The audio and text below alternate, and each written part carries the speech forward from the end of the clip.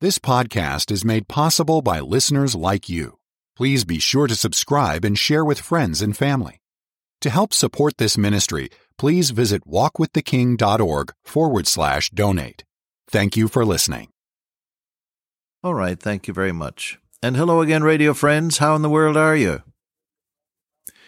Of course I wait to hear how you are. Bless your heart. I know some of you talk back to me, and I like that. Well, this is your friend Dr. Cook, and I'm glad to be back with you to share from the Word of God. We're winding up our study in the book of Titus. And we're looking now at Titus 3, verses 12 through 15. I'll read them, and then there's a couple of comments I think that may be helpful. Paul says, "When I shall send Artemas unto thee, or Tychicus, be diligent to come unto me to Nicopolis, for I have determined there to winter. Bring Zenas the lawyer and Apollos on their journey diligently, that nothing be wanting unto them. And let ours, that is our people, also learn to maintain good works for necessary uses, that they be not unfruitful. All that are with me salute thee. Greet them that love us in the faith. Grace be with you all. Amen." I don't find any other reference about this person Artemas. Do you know about him? Who he was, what he did? He really isn't. He isn't listed with any great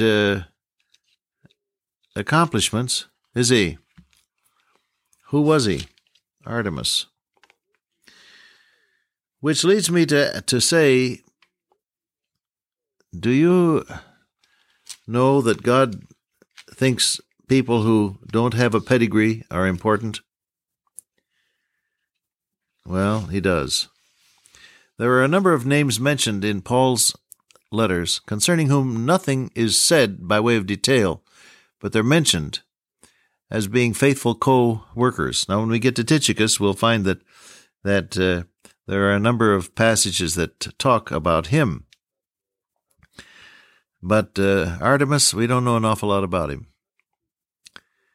Let me speak a word to someone right now who says, "I'm nobody, I don't amount to anything, nobody knows about me, I don't matter." Yes, you do matter. God knows you. Jesus said that even the hairs of your head are all numbered, not counted. That'd be a very simple matter, especially with somebody like me. I have very few left. I told you about the barber who told me he wouldn't charge me so much because I didn't have any hair to cut.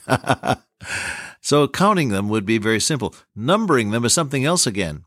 This God of infinite precision in the universe has taken the trouble to assign a separate number to every one of your hair follicles. That's what Jesus said. So God knows you. He knows where you are. He knows all about you. Where you are and what you are and the circumstances in which you are all part of God's grand design. And you may not like it at this point. You may be irking under something that you don't like to go through. And some of you are invalids and some of you are shut-ins, bless your heart, and arthritis has grounded you or whatever it may be, and you say, "Well, Cook can say that all right because he's healthy and he can get around. But look at me." Yes, bless your heart, look at you. Do you know that you're somebody in God's sight? Do you know that you're important in God's sight? Do you know that you have a ministry to fulfill that no one else can do just the same way? Yes, you do. Oh, today, spend a little time with your Lord and say, "Lord, show me the things I can do that only I could do. Thank you for trusting me with some opportunity to honor you, dear Lord. Show me the things I can do that only I could do." And he will, I promise you. And whether it's a phone call to cheer up a friend or a letter or a postcard or some kindly deed or just a smile that you flash across at someone who may be gloomy and down, whatever it may be, God will use you, beloved, today. Oh, yes, he will. You're not forgotten. Maybe they didn't print your pedigree in the newspaper, but God knows you and he loves you. Jesus said even a cup of cold water will not fail for its reward. And Paul said in Colossians 3, whatever you do, do it heartily. That means psyched up with enthusiasm, as for the Lord and not just for people, knowing that of the Lord ye shall receive the reward of the inheritance, for ye serve the Lord Christ. Do what you do today for Jesus, and you're going to get your reward. So, there you have the listing. I'll send Artemas or Tychicus. Now, Tychicus has a little more said about him. In Ephesians 6, he's called a beloved brother. 6:21 is the verse. A beloved brother and faithful minister in the Lord. And it says, he will comfort your hearts. That's in Ephesians 6. A beloved brother, a faithful minister, and a source of comfort. Wouldn't you like that said about you? I would, I know. Where is the beginning of Christian usefulness? The love of God shining out of your life to your brothers and sisters in Christ. Most of us start somewhere else. We start straightening people out or lecturing them or being busy doing something for God. Where does your Christian usefulness start, beloved? It starts in allowing the love of God to shine out of your life in ordinary situations. When you come into a room, do people feel that you love them or not? Huh? Oh, well, you say, now, wait a minute. All right. Romans 5:5, the love of God is shed abroad in our hearts by the Holy Ghost, who is given unto us. Jesus said, by this shall all men know that ye are my disciples, that ye have loved one to another. So I have to ask, if it's an embarrassing question, let it be. When you come into a room full of other Christians, can they feel that you love them? You don't go around saying, I love you, buddy. Oh, you can if you wish, but ordinarily you don't do that. God's love is a reality that goes beyond language. Doesn't it?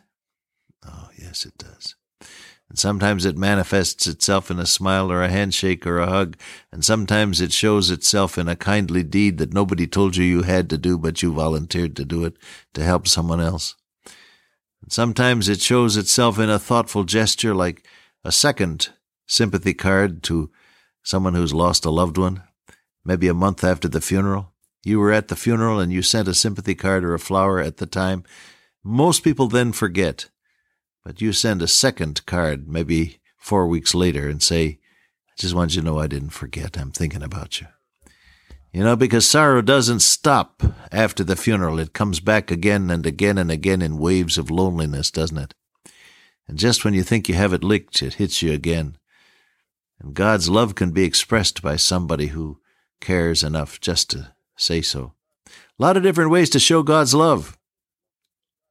A beloved brother. Oh, I pray every day that His love might be in my voice as I speak with you, my dear friends. I pray every day that God's love might be in my actions as I mingle with people.